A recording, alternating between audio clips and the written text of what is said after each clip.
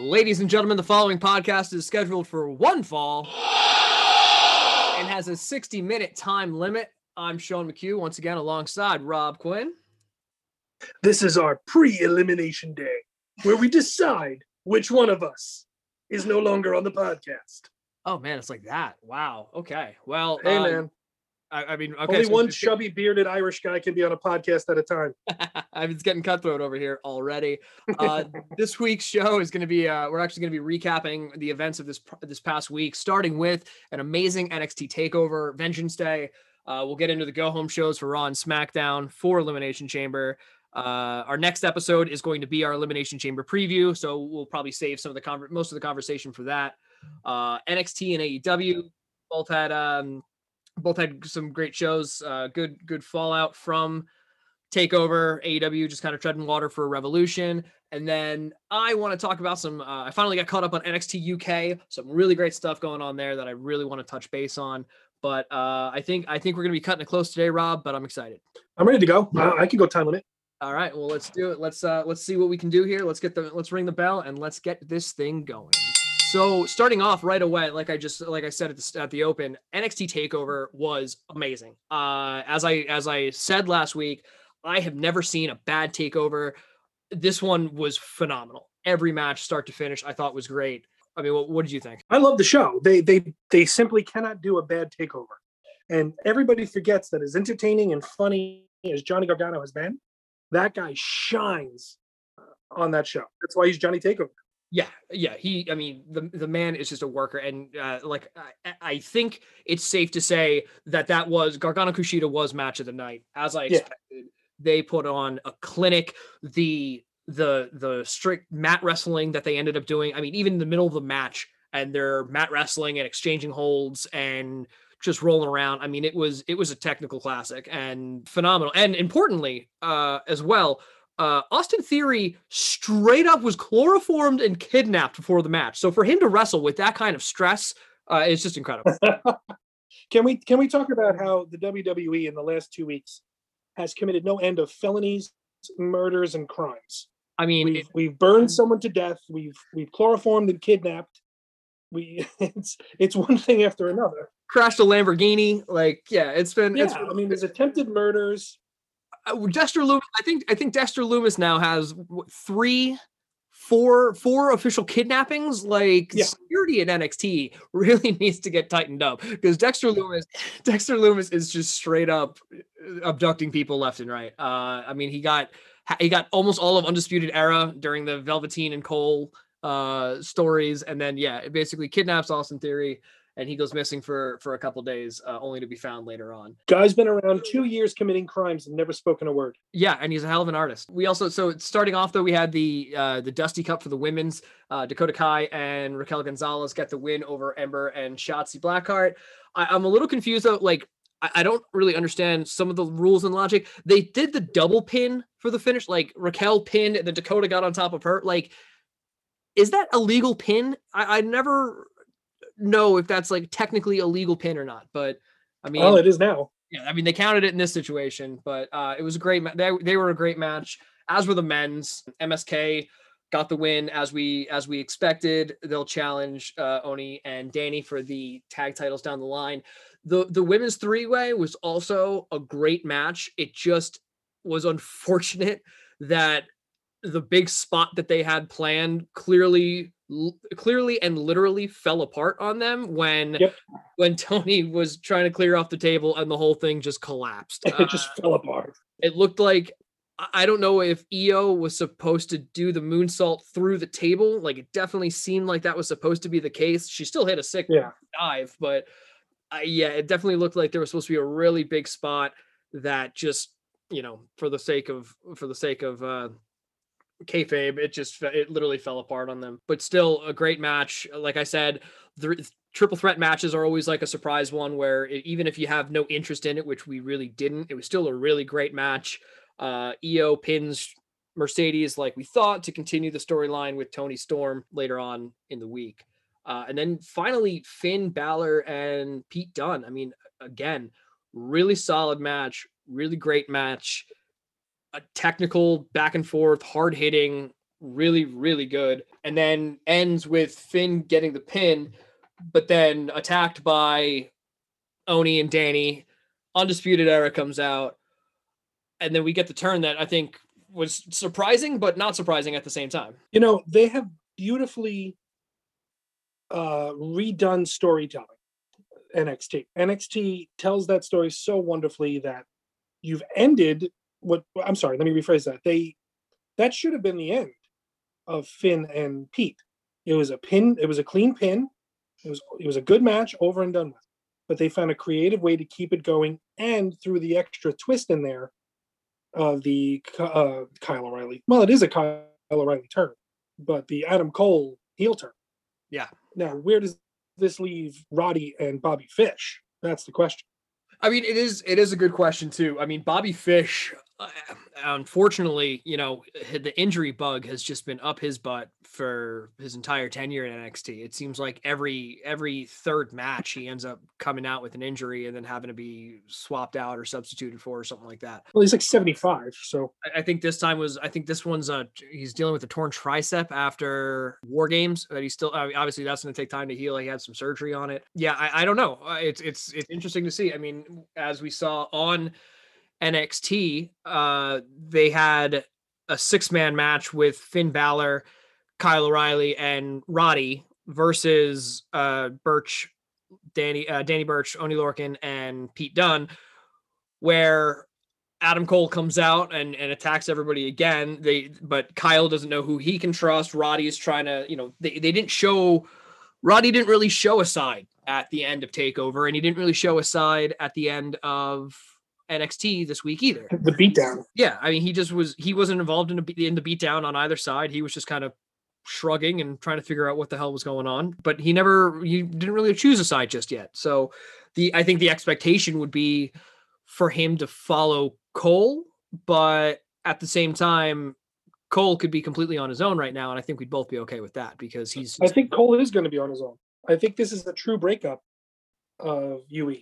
I think everybody's going to go off on their own way now, because when Bobby comes back, that's Red Dragon. That's Kyle and Bobby. That's the team. Roddy was a solo guy. He doesn't need the rest of them. But I think Kyle's starting to set himself apart as a solo guy. I mean, yeah, the matches he had with Finn are just starting to prove, and he's getting a little bit of passion behind his mic work and everything again. So I think we're going to see some great Kyle O'Reilly versus Adam Cole matches. And clearly the man can sell, being that everybody and their mother thought that he actually had like a full-on seizure after getting brainbustered onto the steps and had to be, you know, stretchered out of the arena. It's the old Tommy Dreamer working the boys thing. You look so bad that even the guys backstage think you're bad. Yeah, for real. I mean, let's just stick with NXT. The rest of the show was good. As I mentioned earlier, Ember and Shotzi had a match against The Way. During the match, Gargano's, you know, Johnny's at ringside. They've got missing posters for Austin Theory.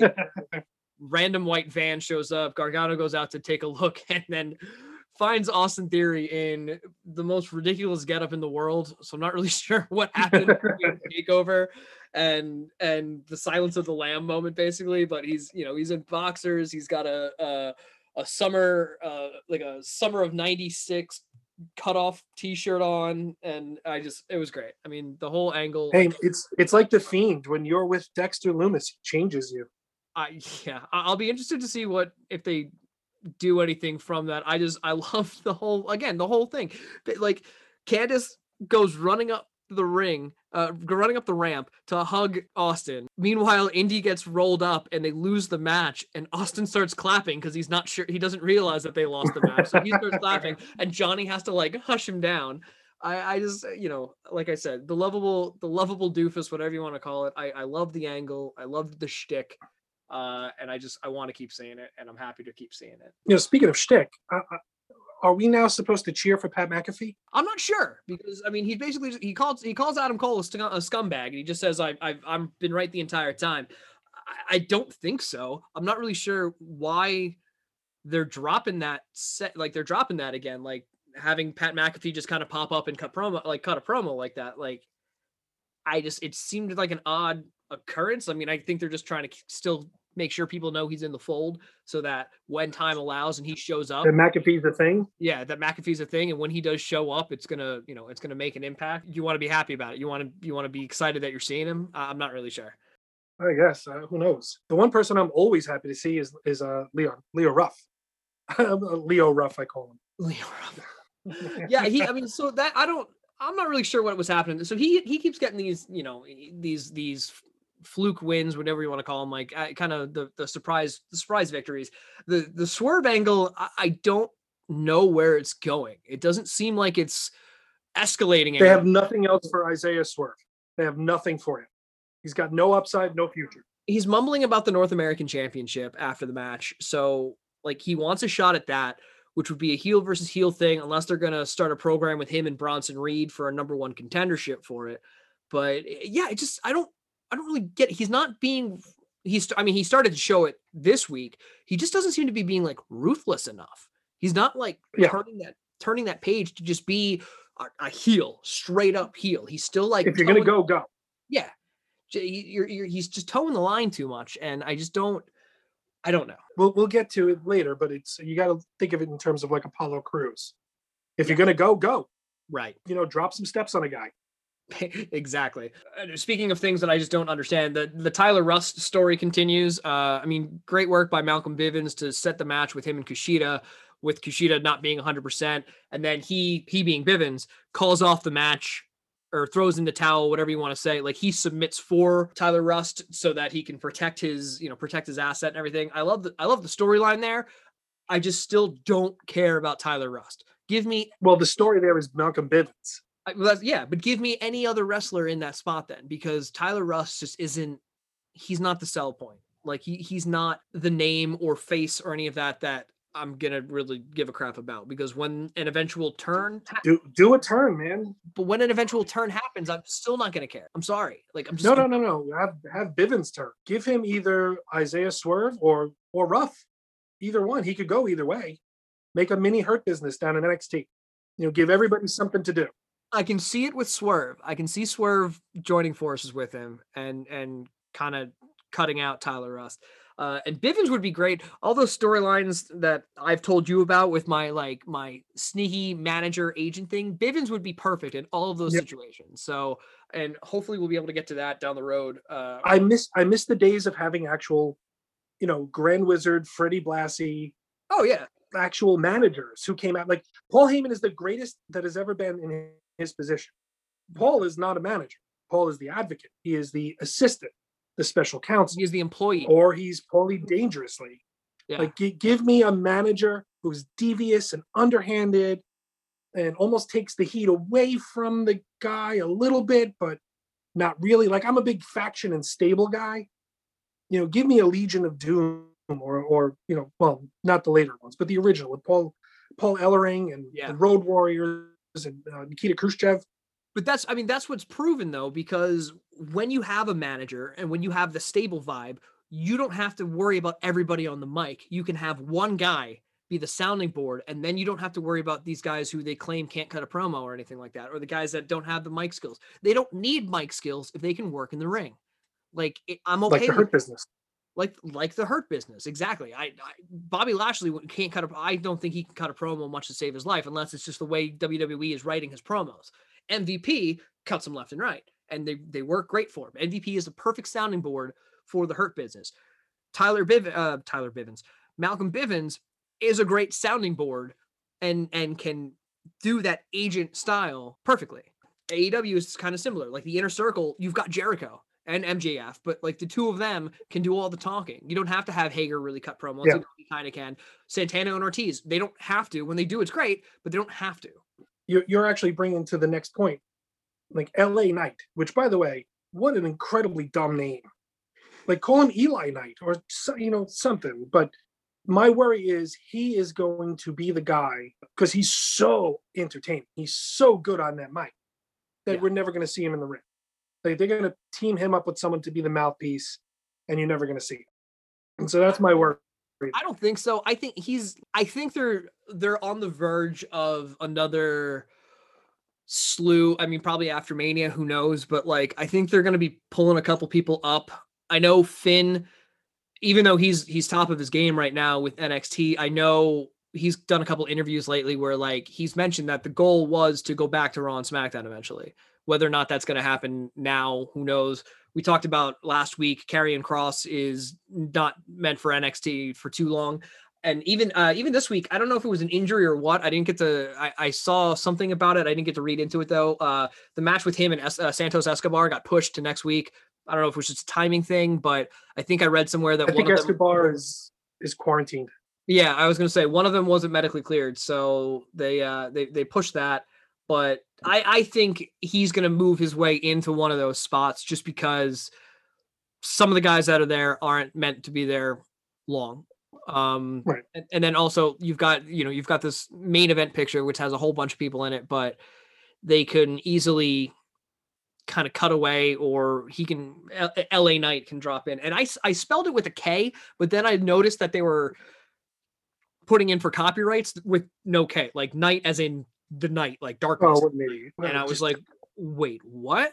Like, listen, to your point, if Balor goes back to Raw, SmackDown, go back as this Prince character.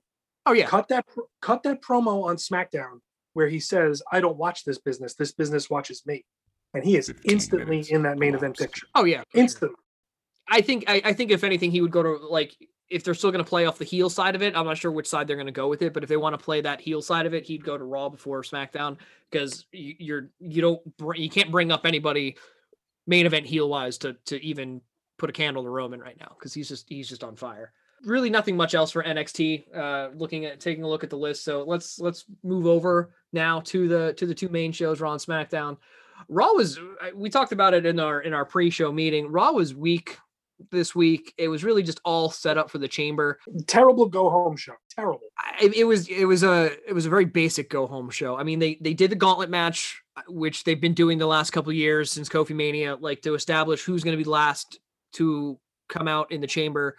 I think they did it the right way. You started with Kofi let me back up. Kofi ends up getting in the Chamber because Miz backs out. Miz pulls himself from the match. And then because he's trying to play it smart, he's trying to take that chance and be like, I'm Mr. Money in the Bank. Like I can get a championship match whenever I want. So pulls himself from the match and then wants to put in Morrison. Kofi wants to go in because Kofi is an ex-champion. So he was the other ex-champion that we were talking about who could have been in this match. And then they have the one-on-one affair. Kofi ends up getting the win, so he takes Miz's spot. He then leads off the gauntlet match against AJ. They have a great start, which is a full flashback to the Kofi Mania. Because it was when AJ came down to the ring, and AJ was face at the time too, but it was when AJ came down to the ring and got in the ring with Kofi, and that's when Kofi hit that spot of like that passion and that turning point where he just shoved him, and it's been 11 years and he's ready and he's going to keep going. And that's really when Kofi Mania was born, in that moment. So it was cool to see the two of them starting it off. And then I think they did it the right way. You know, AJ takes out Kofi and then Drew comes out, and then Drew does the legwork for the whole gauntlet match, only to get taken out by Sheamus in the end. They pulled our Retribution spot. I don't know if you saw, basically Alexa showed up on all the videos. Yeah.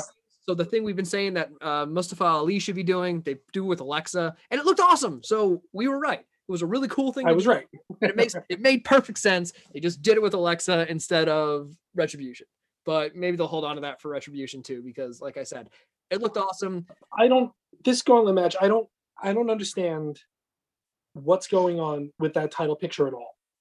I don't understand where Miz fits in. I don't understand what they're doing with Drew. They're treating Drew, truthfully, like he's a second-rate champion to Roman.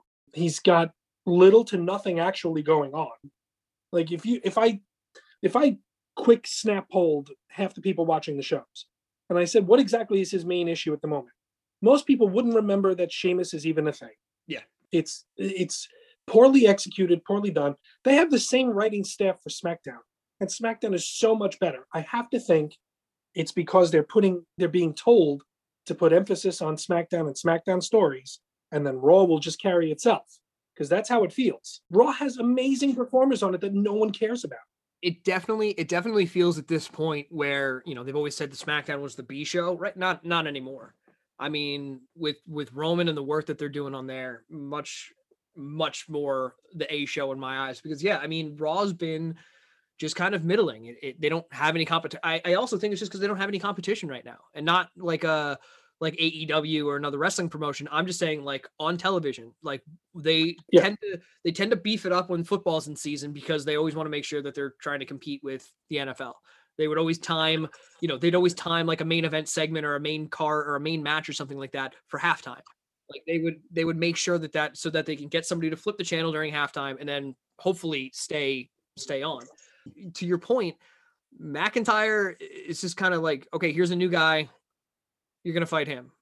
Okay. Like the only storyline that they've done that's actually held itself has been The Fiend and Orton and Alexa. Like the three of them is the only story that's been ongoing. I mean, if you look at this, like back in the day, like playing GM mode or something like that on SmackDown versus Raw, like this is the only rivalry that's going. There is nothing else. Like like I said, the Sheamus one, I think they pulled the trigger too quick.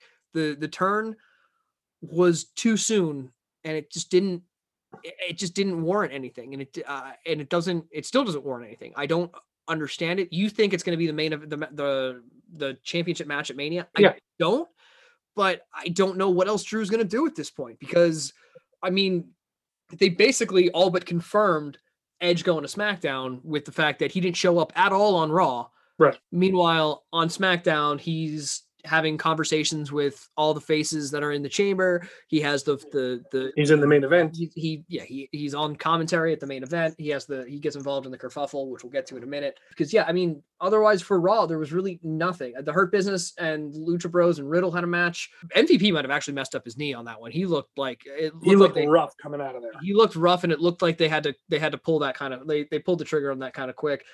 Then the other big news is Lacey Evans announces that she's pregnant, which Flair loses his mind. And, I saw some stuff online, and I saw people say that her husband is the real MVP because now she's pregnant and we don't have to deal with this terrible story. And, and in my head, I went, the question is, what do you do? Well, that's just it. So in my head, no, it doesn't, but it's also, you basically just pause this story, because when Becky got pregnant, she didn't have anything. Like, she didn't have it. There was no reason to keep her on TV, quarantine issues, COVID issues, whatever, what have you. So she was gone. Made sense. This saga with Lacey and pretending, I mean, they never said who the father was live on TV. Ric Flair made it seem like it was him, but you can play that up, and this story can continue for months now, because like she's actually going to be pregnant. So you have her show. But she's going to be off TV at some point. You can't have a pregnant woman performing in the middle of a pandemic, which is why Becky got it. Yes, but that's more the pandemic side. But I don't know if that's necessarily true that she can't be performing. Fucking Maria Kanellis won the 24/7 championship at 8 months pregnant. Like but was gone 2 weeks later. Well, it was gone 2 weeks later, but at the same time, like she actually still came out and she still did all the spots that she could. And I don't know, again, maybe it's the COVID side of it that'll keep it away, but I wouldn't be surprised if they still play it up for a while, or this storyline basically gets to continue into the summer now, because there's going to be a time where Lacey is visibly pregnant. Great. If she's going to be visibly pregnant, and she can come out and mess with Charlotte until she comes back at year's end or Royal Rumble next year after giving birth. So I don't know. Speaking of the 24/7 championship, Bad Bunny won the title. We are recording this on a Saturday afternoon, so by the time this airs tomorrow on Sunday, he may have lost the title on Saturday Night Live. He's the musical guest this week, so I'd imagine the reason that he's the champ is because they're going to have to lose it on Saturday Night Live. I don't know if it'll be like Kenan Thompson or Colin Yost, or if R-Truth is going to pop up and confuse everybody, because no one's going to know why this random black guy is attacking Bad Bunny on Saturday Night Live, but who knows?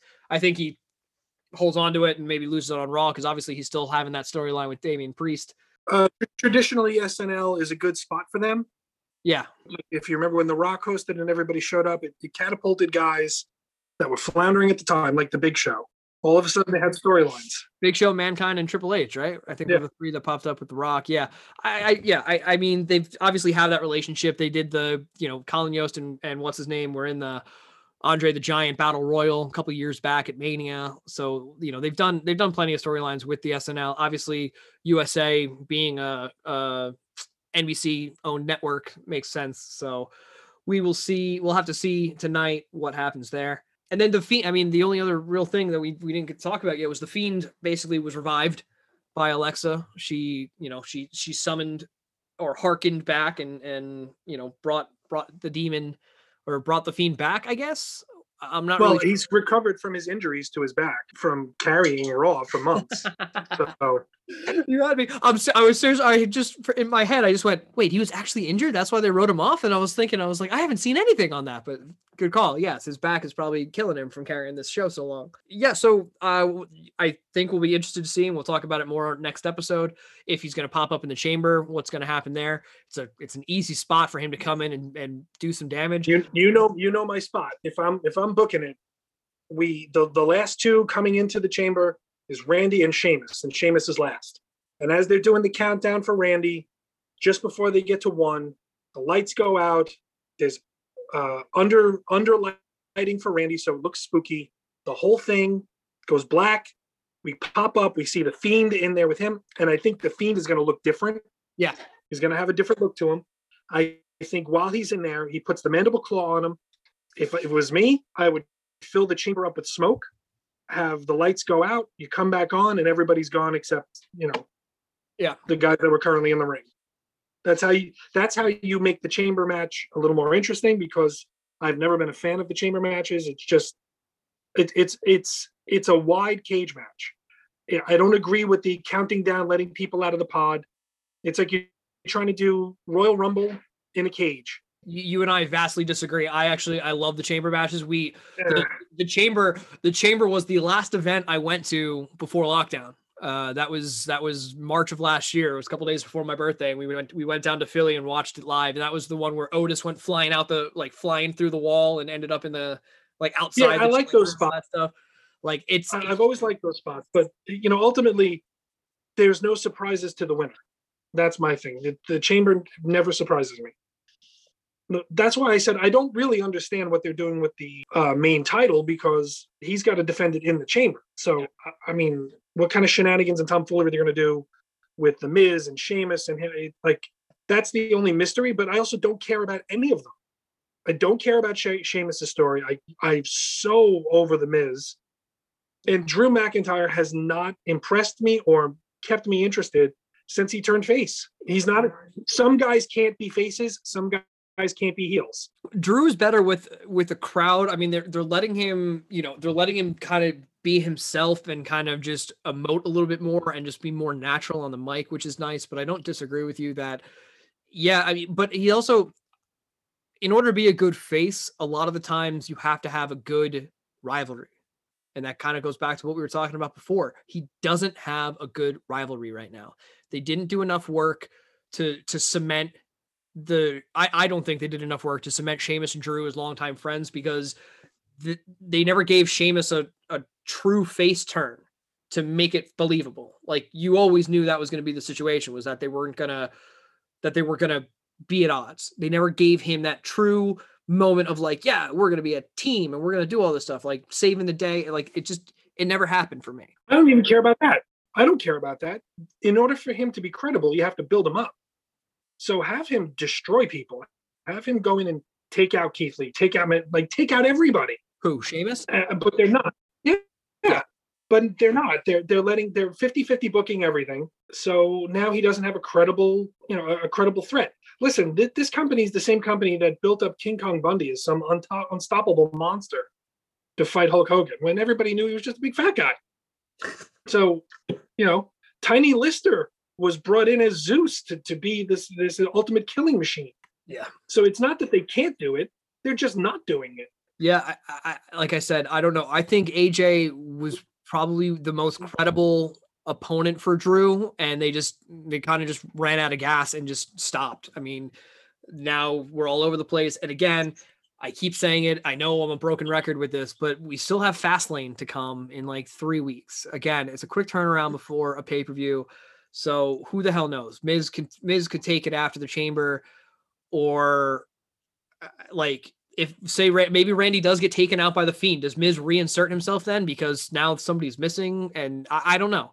The other option, the other thing I could see, but probably won't happen would be Fiend coming in and just decimating everybody and costing Drew the match, and then you can somehow get to the Fiend and Drew at Mania. But he's got that program with Orton going, so clearly it's going to be Orton. And the Fiend has the Roddy Piper problem. You can't put a title on him because then you got to get it off of him. Yeah, eventually, and you can't build him up to be this otherworldly Michael Myers, Jason Voorhees character, and then have him lose, to an inside cradle. That's ridiculous. So you just or Goldberg. Yeah, that's a whole other. But I think, to their credit, I think they've learned their lesson. Oh yeah, no, I when it comes to, I mean, I think they have as well. I'd love to see a title run for the Fiend, but to your point, yes. I mean, the only way you get that belt off of him then is a multi-man match. You don't get it off through a one-on-one singles affair because you can't build anybody up to that level. You've also, though, messed up the Fiend a couple times because you've had, a no contest finish in a Hell in a Cell with the Fiend because Seth Rollins. I mean, it's just there's been a lot of beat him up too badly. Yeah, there's been a lot of questionable moments with the Fiend as well, which kind of negates some of what we're looking for. So it'll be interesting to see. The men's, we don't know what's going to happen. There's a lot of question marks on the Raw side, especially for the Chamber for the pay-per-view. I mean, and we'll get into that on the next episode. But there's just a lot of question marks on Raw in general, and especially this Sunday. Now, on the complete opposite side, as we just mentioned, SmackDown is rolling. It is every segment is great. The storylines are the main storylines, I should say, are top of the line right now. Edge, like we talked about, comes out and gets in the ring with Roman. It definitely it's guaranteed basically at this point. It's all but guaranteed at this point that Edge is fighting Roman at Mania. They're not even like trying to tease anybody else anymore.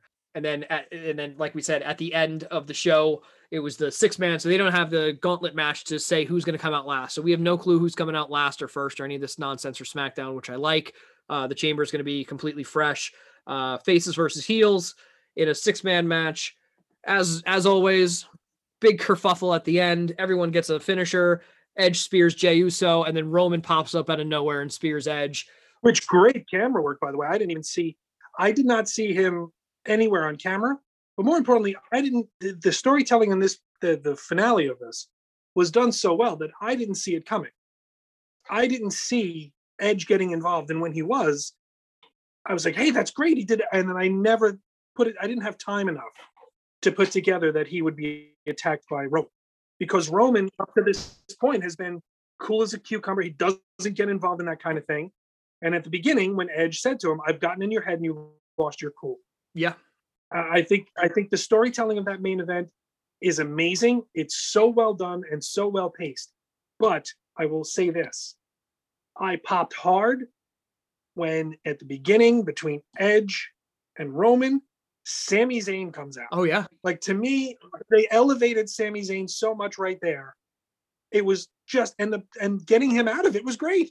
Jey Uso's just had enough of him. I'm gonna kick this motherfucker right out of the ring. Sammy's gold. I mean, he's been gold, Jerry. He's been fantastic throughout this entire saga.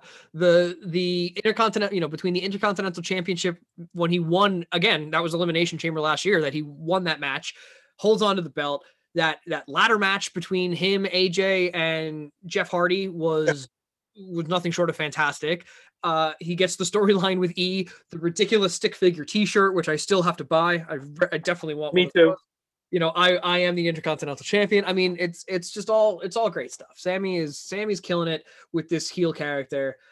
Speaking of the Intercontinental Championship, Apollo, as we talked about, finally turns the corner, loses to Shinsuke in a good match, and then just beats up Shinsuke, beats the crap out of E, drops the steel stairs on E.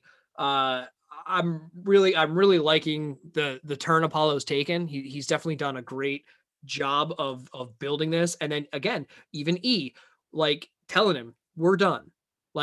he's getting that serious tone. Like, no, like, I'm not telling you to go to catering, but you're done. We're done. We're not, you and I aren't doing this anymore. And Apollo makes sure that he lets it be known that no, we're doing this. And it was just great. It's looking really good.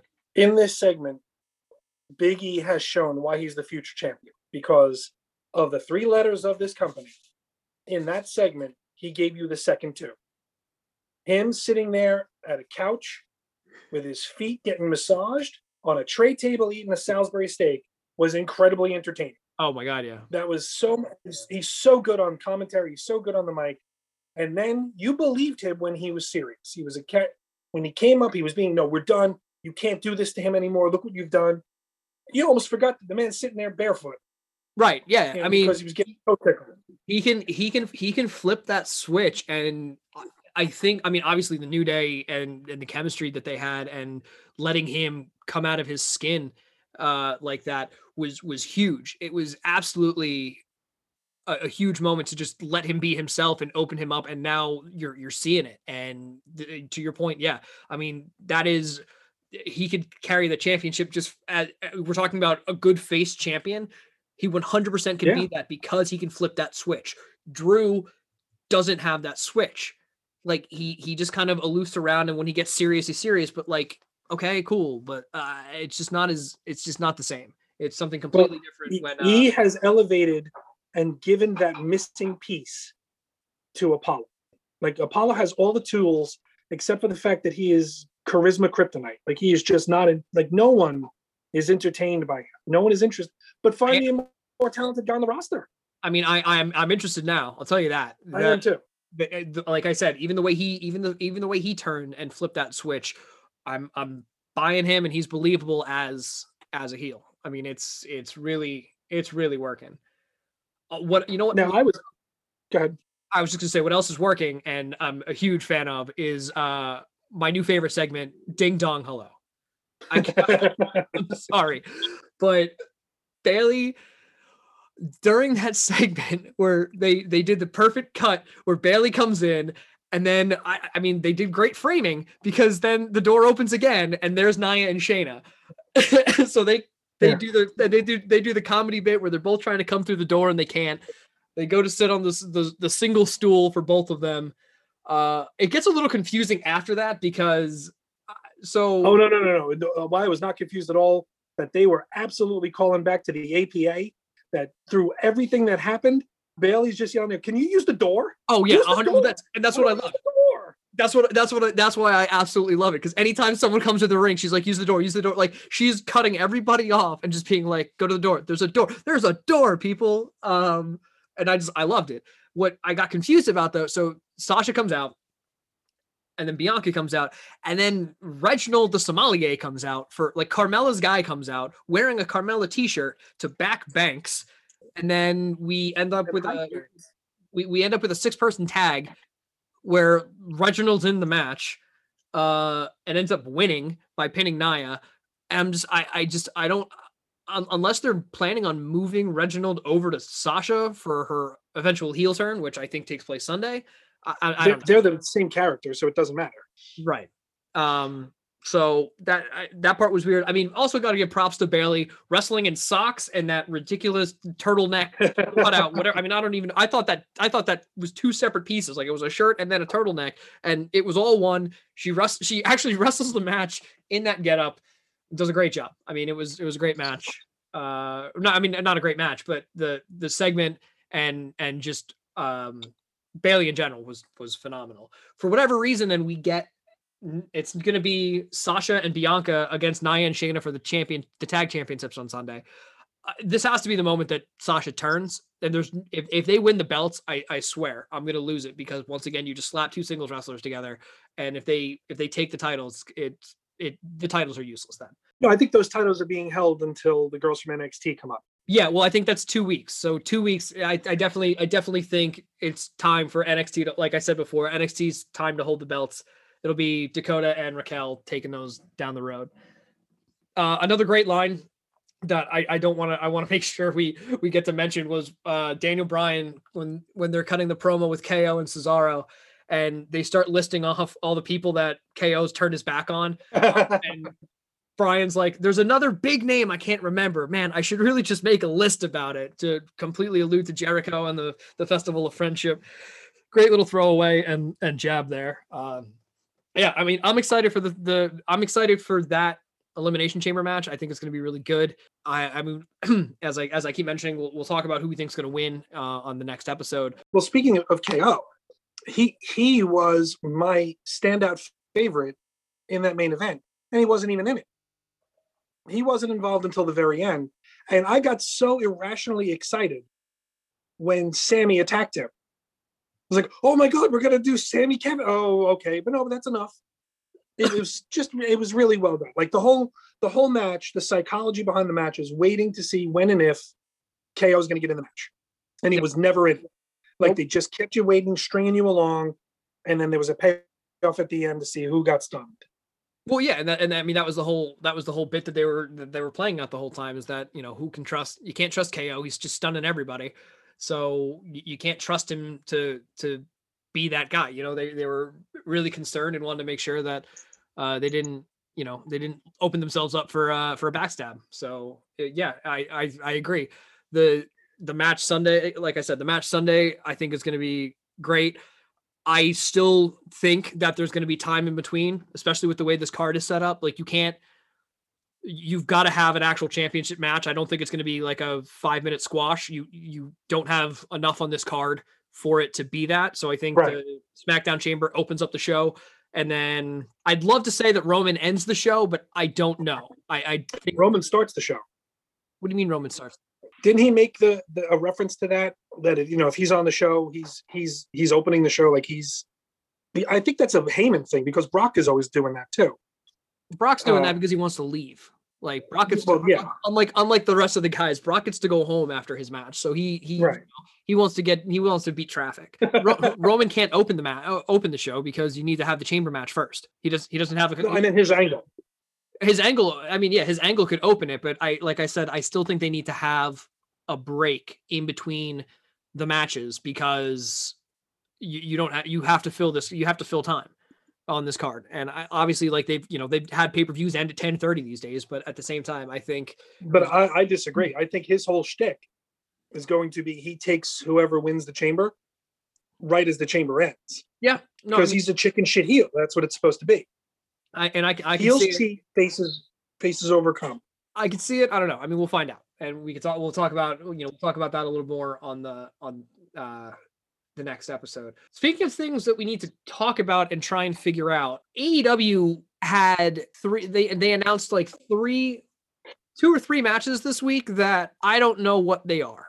So it started off. We'll save the big one for last. Yeah, save the big one for last. It started off with Hangman and Hardy in the tag team match. We were gonna finally get like some feedback on what happened with the contract signing. You and I both thought it was gonna be like a JBL thing, and Hangman's gonna have to work his way out of this contract. Nope, wasn't that at all. Turns out that Hardy somehow signed the wrong contract, or Hangman switched the contracts out, which we never saw, but Hangman switched the contracts out for a match. I'm willing to let it go. They're allowed to have some goofiness here and some suspension of disbelief. We don't need to be spoon fed every little thing the way they do over at the Fed. Like, no, I'm not saying that we do. I'm just saying that, like, I saw it going a different way. And I mean, they set up a match, which is great, but there's not a whole lot of build there right now. There's not a lot of build up for them to be like against each other. I mean, they've been teasing a little bit, but it's been nothing major. But then they made it this quote unquote big money match. So whoever I think this is just a way to get Hangman with the Dark Order. I think that's all it is. Because they're the ones that came out and did the rescue. Well, yeah, but they've been doing that. That tease has been happening for months now. I mean, I don't think this. I think this is the match that hopefully gets Hangman back on track with as a single star. Because I think the next champion, or the next contender for the champion, should be Hangman and Omega, because you've already got that storyline in place, and it was a great. Agreed. It was a great match to end the number 1 contenders tournament. And they just kind of like let it go from there. But I think Hangman needs to start building himself back up, working his way back up the rankings, and get back to being a singles wrestler, either with the TNT championship or the AEW World Heavyweight Champion. Well, I think TNT is next because, and I think that's where the Dark Order comes in. And just by the way, a little bit of storytelling that I liked. When they came out to rescue Hangman, it was -1 that led the charge and told everybody to come out. Like I love that they have kept this guy's family in the loop. And if this kid's out there, that means he's getting paid. So they're still paying them to do stuff. I love that. Yeah, I actually met Amanda Huber in New Orleans during WrestleMania season. So our friend Adam J, who does WWE leggings at wildbangarang.com, he was meeting with her because she had made a purchase. Sasha Banks is a huge fan of his stuff, and so Sasha told Amanda about it, and he actually had like Bludgeon Brothers designs. So she bought a couple pairs. We ran into her on a mall in New Orleans, and she took the leggings, and we ended up probably sitting there and chatting with her for a solid like 3 hours. Wow. Her and April exchanged Facebook. We're Facebook friends. Her and April exchanged information. Like she thought we were a lot closer to Rochester than we actually are. So she was like trying to plan breakfast and stuff. And I felt really bad that we're, it's a 9.5 hour drive. But I got to. Yeah, I'm not even that close to Rochester. I mean, I hung out with Brody Jr. We were playing. He was playing Pokemon Go on my phone, and he was my Groot. My Sideshow Collectibles Groot, he was playing with that, and we were just kind of hanging out while April and Amanda spoke. I mean, that family, that hurt when he passed, and that family, I mean, 15 minutes. There was no truer love or any of that, and they were so proud of him. She showed me a video of Brody like doing like Greco wrestling, like school wrestling, and after a takedown, he stood up and he did the eyes thing. He put his hands up to his eye and like taunted his opponent. He taunted his opponent just like his dad would, and it was hilarious. So yeah, I'm super glad that they're keeping -1 involved. I'm super glad that they're going to honor Brody Lee and keep that going. I actually, the masks as well. I don't know if you've noticed, 10 and -1 have updated their masks where -1, like his eye holes are literally -1. So one is the negative sign. The other one is the 1. And then 10 as well. His eyes are, or his face cutout is a 10. So he's got a 1 and then a 0 on the other side. So I love what they're doing with the Dark Order. It's odd that they would turn face like this, but in the situation, obviously it was I think they didn't have a choice. No, and there was no way that they weren't. You think back to when they first appeared, and it was Grayson and Uno, on the throne of minions and stuff, and you figured this was going to be like a second coming of the Ministry of Darkness kind of thing. And I fell for it. I thought it was going to be Matt Hardy. Oh yeah, no, I thought it was going to be Matt Hardy too, but I also thought that they were going to have, like I said, there was going to be this like Ministry of Darkness and all this, like evil stuff, and then behind the scenes and being the Elite happens, and like they kind of have more like comedy. I think because of the comedy that they were doing on Being the Elite, it completely pulled them away from what they could have been, which was just straight Dark Order cult status. But yeah, I mean, look, I'm all about cults. But it was great. I mean, we'll see what happens with Hangman if he ends up joining the Dark Order. But I'd still like for him to be the championship contender down the line. Now the other match, which it was basically a throwaway announcement, but there's going to be a 6-man ladder match at Revolution to be the face of Revolution, which will make you the #1 contender for the TNT championship, so that you can be the face of TNT, which is whatever they do. It's a long way to go. And they announced who'd they announce for it? It was Cody, Penta, and somebody else, and I can't think of who the third person. Maybe Jungle Boy. I can't think of who the third person was. But Jungle Boy is another one. I put Jungle Boy in the same category I put Hangman Page. Those are the guys that are going to carry this company. Oh yeah, 5 years from now, they're going to be the biggest stars. Well, so they only announced those 3 names. There's going to be 6 people total, so 3 more names to come. Don't know, they just kind of threw it away. Like I don't know if it'll be a briefcase or whatever hanging above the ring, but I mean it should be a great match. But yeah, just kind of threw it away there during the tag team during the tag match when Cody was in the ring after finding out he's having a baby girl. Speaking of the tag matches, Santana and Ortiz and the Young Bucks was a phenomenal match. It was a great great tag team championship match, a good finish with basically Santana getting a little bit, or I'm sorry, Ortiz getting a little bit ahead of himself and like just getting too cocky, and then quick roll up for the win. Traditional beatdown after the match, and then the Good Brothers eventually show up after once again Kenny does his best Bret Hart impersonation, watching the TV in the back. During the I didn't catch that reference, but you're absolutely right. Kenny's been doing that. He's been pulling that, and the Young Bucks did it too. Where like when the Young Bucks were pretending to be heels, they're doing the whole thing where they're facing the camera, and then their necks are completely twisted around to see the TV. Kenny also read to kids in a lovely little segment. He read about the Good Brothers, and then Kenny hates kids. Kenny hates kids, and kids hate Michael Nakazawa. That's what I learned. That's what I learned during that segment. Which brings us, I guess, to the final match, which we need to figure out what the hell it is, which is so Eddie Kingston, Butcher and Blade fight Moxley, Ray Phoenix, and Lance Archer in a 6-man match. Mox wins via pinfall. Again, really great match. But a lot of just random bodies being thrown around. I don't know what they're doing with Butcher and Blade. They're just kind of like in there to be fodder for when Kingston needs somebody to help lose with him.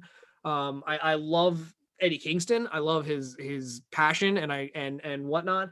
I would love to see him in a TNT, in the TNT title picture, but I just don't understand really what's happening with Butcher and Blade. They've never really. Eddie Kingston has Lance Archer in his future forever. Like that's going to go for a long time until they kill one of them. Basically. And Butcher and Blade are going to be there just because Kingston, as great as he is not believable against this animal that is Lance Archer. Without the shady heel tactics. I mean, that's what's great about Eddie Kingston is that he plays that heel, like the true heel, the dirty heel, very well. And I love Lance Archer. Don't get me wrong. I think he's, again, the best part about AEW is they have so many guys on this roster that are going to be there for 5 to 10 years in varying, you do the carousel, who's champion, who's TNT, who's in a tag team. All of these guys, Pac is one. Ray Phoenix is astonishing. Oh my God. He does not get enough love. No. You have him, you have Lance Archer, who's going to be, you figure you got a good 5 years with him. But Jungle Boy, Hangman Page, these are all guys that they're doing the work now. And the FTR, you forget that they've been around so long, you forget that they're still a relatively young team. Yeah. And same with the Bucks. Like this is a carousel of characters and feuds and setups and alliances and deceptions and betrayals that are going to go on for the next 5 to 10 years. And I'm here for all of it. All of these guys are amazing and astonishing and good to go. And, Jericho is playing the old grizzled veteran that as time goes on, you're going to see him less and less in the ring. But he's going to be, sort of the Paul Ellering going forward. Now, the inevitable face turn is coming for him right now. Yeah, and he's also directly like he's cementing himself as commentary in the future. Like he's already, they already find me someone better. Oh no, you can't. I mean, they advertise heavily, which is good too, because I think if anything, the weakest part of AEW is the commentary. I'm sorry. I love JR, Tony Schiavone. They're legends of the business. Pick one. They're killing me on commentary. Like JR doesn't even know who half the guys are sometimes, or he forgets the matches, or he doesn't seem interested. And I'm just like, you're pulling away from it. Excalibur is great. When JR isn't doing play-by-play, he can't do color. He has no interest in color. Right. So that's a 2-man booth if there ever was. Yeah, and because Excalibur is incredible. Excalibur is great. He is a encyclopedia of knowledge. I mean, he pulls out some really great stuff. His work on Dark is just as good as the stuff on Dynamite. So I love seeing Excalibur. Well, it's the same thing though. Like, I mean, they're good, but it's just like, I don't know, that the commentary or the backstage, like the backstage guys are Alex Marvez or whatever. He's okay, but he just it's pulling teeth sometimes when I watch him do a Q&A or a promo segment with anybody. Like the one area I will say AEW is far and away superior to WWE is their backstage interviews. And I don't even care about the quality of the interview. The thing that I love, that chef's kiss, is when they are done interviewing whoever they're interviewing, they look at the camera and go, Tony, JR, back to you.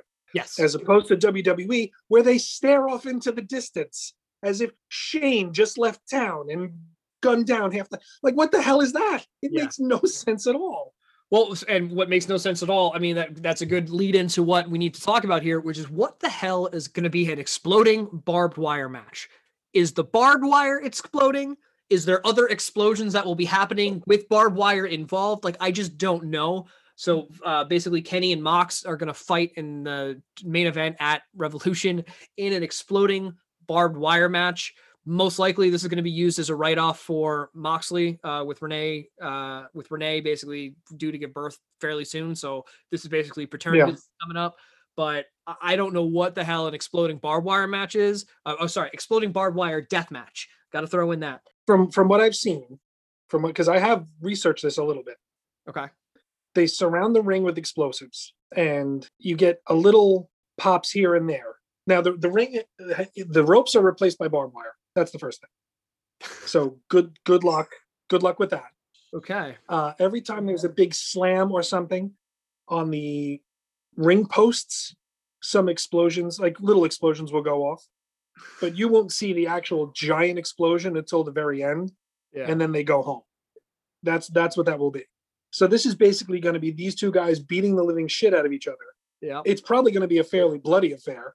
Yeah. Well, I mean, because that's AEW's thing. They want to, go back old school and push the envelope a little bit. Well, yeah, but half the time they do it by accident, like Cody diving over the ropes and just hitting his face on the ramp.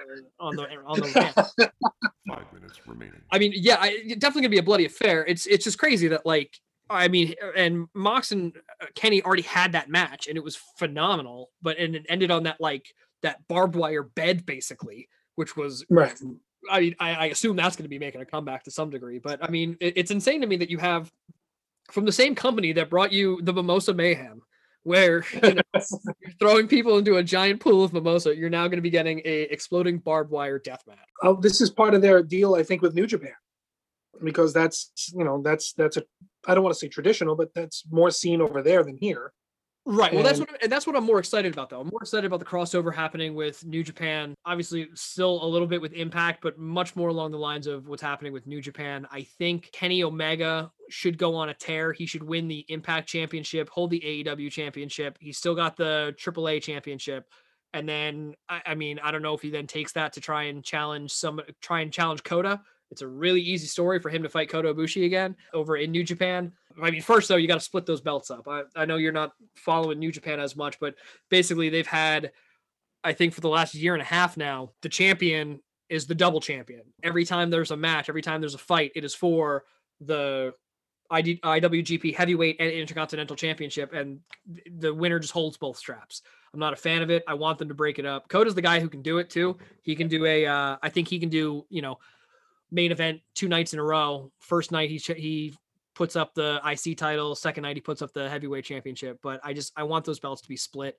I like it better when there's more belts to fight for, especially with the US title being locked up right now on Moxley. I'm a big fan of the Expedition of Gold. Yes, let him go and take everything. And then he's your guy. Yeah. Now at that point, you make the argument that Kenny Omega is the main event guy in professional wrestling. Well, certainly more than Drew, and probably as much as Roman. Well, because he's the best bout machine, and I think that's the story. I mean, that's the story that you have. You have him go on this expedition, expedition of gold. He ends up holding all of these championships in all these different companies. He can defend them all. There's the crossovers there. I think the biggest thing that needs to happen though for that is opening of travel between Japan and the US. Yeah. So that's obviously kind of paramount, because you can't just have him go to New Japan Strong and deal with the US Championship or Kenta and with the couple guys that are over there that are still. Sean, how great would it be to see Kenny Omega walking out like Dan Severn or Ultimo Dragon? Just right. There's so many belts on him that draped. Don Callis has to carry them all in like a suitcase. Like, which one are we defending tonight? No, not this one, not this. Oh, this one here. Zack Sabre, I think it was like Zacky 3 belts or Zacky 4 belts. I mean, Zack Sabre Jr. used to come down to the ring. He would have 3 belts stacked up on his torso and then carrying one over his shoulder, because he had the Rev Pro titles. He had a couple New Japan titles. He used to do that all the time. I'd have him win the tag belts at someone. Does Impact still have the 6-man belt? I'd give him that one too. Give him everything. No, Impact doesn't have 6-man belts. They have the X. I think they are just tag, X Division, and heavyweight right now. Like, have it over the top ludicrous that he's just there. Like, you can't even see his face, that they're all over the place. Yeah, all with Don Callis pulling the strings in the background. I mean, it's it's completely feasible. And like I said, I would love to see it. Hopefully they get to open up. And then you do the fall from grace, where he loses everything, and then he's got to build himself back up again. Yep, and he can come back as a strong face and build himself back up after plummeting. Yeah. I mean, look, I'm excited. We still have like 2 weeks, I think, 2 or 3 weeks before Revolution, so plenty of time for them to still build up and maybe give us a little bit more explanation of what's to come. We did get to see Sammy. The Sammy Guevara storyline continues. Apparently, there was some drama between him and Impact, but they got that worked out. And somebody else that I want to see come back that I haven't mentioned and hasn't been seen officially in like a month or so, but he was part of the John Huber Remembrance show is Sean Spears. He left. He kind of cut that promo on Shivani saying like I'm gone and I'll come back when I want to come back. And you didn't actually know, like a lot of people thought it was that was a shoot, but like I said, then he showed up at the Remembrance and he was on stage when they did the 10 bells and stuff like that. So he's definitely still with the company. I'm just curious to see when he actually makes that comeback. And maybe he's one of the names in that ladder match. Maybe he's one of the 6 or a surprise entrant into that ladder match to either renew a rivalry with Cody or take a shot for the TNT Championship. If they didn't do anything with him after he busted open Cody with that chair, they're never going to do anything with him. I think Sean Spears is one of those guys that gets lost in the shuffle, and that's the end of him. Yeah, and I don't want it to be because I think he's great. He's really good on the mic, and his ring work is solid. No, my friend. The bell has rung. We are done. Damn it! I didn't even get to talk about NXT UK. Well, for the first time ever, we have hit the 60-minute time limit, so we're going to have to cut it off right there. Thank you, ladies and gentlemen, for joining us for this week's One Fall podcast. Our next episode, we're going to be talking about the Elimination Chamber and previewing all the matches there. Next week, then, we'll be back with highlights from the Elimination Chamber. We'll talk about what happened on Raw and SmackDown post-Chamber. We'll see how NXT is doing, and we'll see how AEW is rolling up to Revolution. Once again, I want to thank everybody for joining us. Be sure to find us on Facebook and Instagram at OneFallPod. Drop us some comments. Let us know what you're liking, what you're not liking, where we can improve, all that stuff. It would be greatly appreciated. Otherwise, thank you once again for joining us. We will see you next time on the One Fall Podcast. We are your 60-minute Ironman. See ya.